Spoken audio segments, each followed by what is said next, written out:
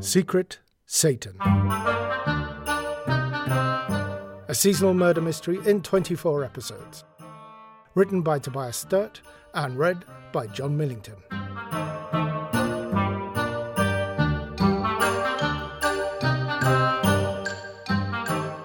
Chapter 9.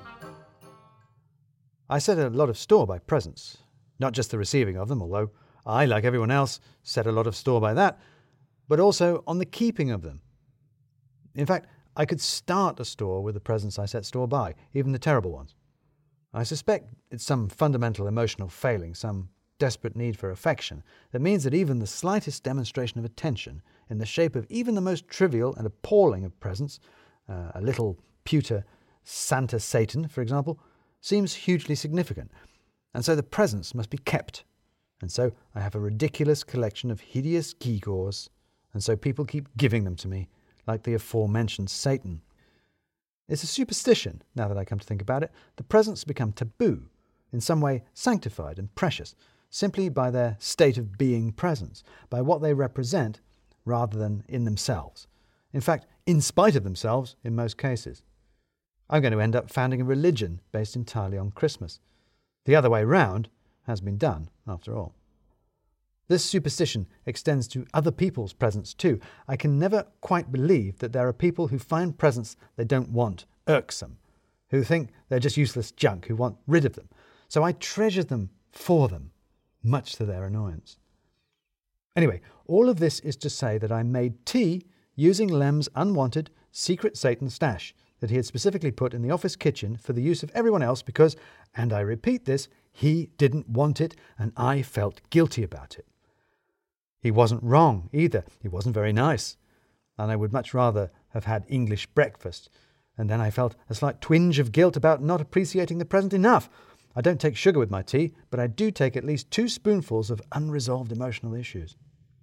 And, as it turned out, tea was inadequate to my needs, because as I returned to my seat, I discovered an angry little moon glaring at me over the top of my screen. I was going to need something stronger than tea, because it was no moon. It was the aggressively smooth and disturbing head of Radu the freelancer, and it had the rest of him underneath it. "Please," he said in a voice that suggested there was no polite request intended, "a word." As I think I have explained, Radu was technically my freelancer. He was, as HR like to put it, my direct report. Report, I can only assume, in the sense of a loud noise I have unaccountably made, like a scream of pain or a fart. And as with sudden, involuntary public noises, I was very keen to distance myself from responsibility for Radu, not least because he, too, was entirely involuntary. I did not need a freelancer, but Ali, who managed the rest of the team, did. HR wouldn't allow her one, so I got roped in as her beard, allowing her to hire in my name. Fortunately, only she and HR maintained this fiction for appearance's sake, while everyone else entirely understood that Radu was her unfortunate public embarrassment, not mine. Everyone apart from Radu. For Radu, this was not a fiction, it was a fact. He was down on the paperwork as my unexpected noise, and the paperwork could not be wrong. He insisted on treating me as his manager, despite all the evidence that this was not a good idea. I wasn't very good at it, I didn't want to be very good at it, and I wasn't, in actuality, actually it. But here we were, sat in the kitchen, having another word. It was never just one word, it was always several and often, because sadly Radu required a lot of managing. And if there's anything worse than reluctantly managing someone, it's having to do it frequently. This was because Radu was not very good at his job.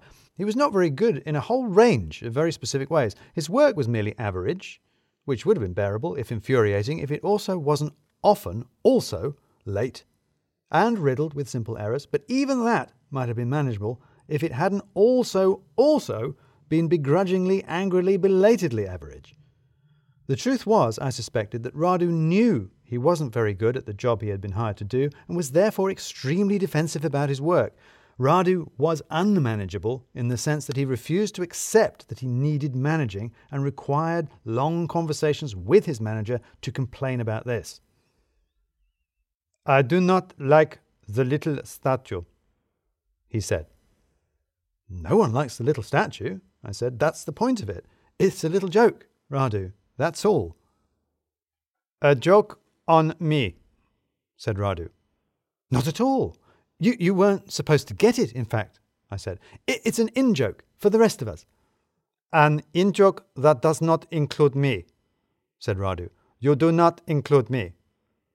Well, you're a freelancer, you see, I said. We don't include freelancers in the Secret Satan. There was a usually missing from that sentence because we often included freelancers in the Secret Satan if we liked them. The reason Radu wasn't included was because no one liked him. However, while I might not be a very good manager, I wasn't bad enough to just tell him that. Besides, I didn't have to. Radu knew, and it made him very angry indeed. I am not part of the team, said Radu. Well, of course you are, I said. Just as a freelancer. You know, it's different. Very different, said Radu. You do not include me. You insult me. No, I said. Honestly, it's just an in-joke. Not the statue, said Radu. Lem said I look like a balloon. He did, and he wasn't wrong. I'll have a word with him, I said. We're all used to him, but he can be a bit of an acquired taste, I know. You say my work is bad, said Radu. Well, not bad, I said. We spoke about this. We just need to work on checking before delivery and then on timely deliveries. Not you, said Radu. The team. Someone has been complaining, I said. Who? Tony, said Radu. He is always telling me my work is bad. Tony? I was beginning to suspect that this might finally be the first productive conversation Radu had ever had with a manager, just not in the way he expected. He changes things, said Radu. He breaks them and then blames me. He leaves comments in the code. Insulting comments. Well, I said, that's not something you need to worry about anymore, is it? This was possibly insensitive, but Radu didn't seem to mind.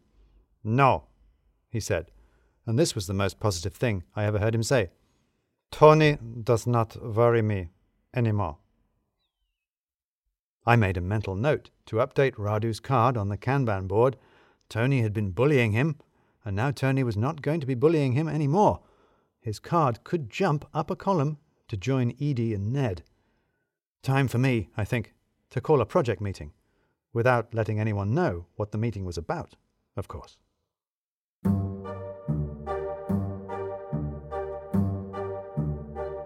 You have been listening to Secret Satan, a workplace mystery presentation in 24 slides, written by Tobias Sturt and read by John Millington.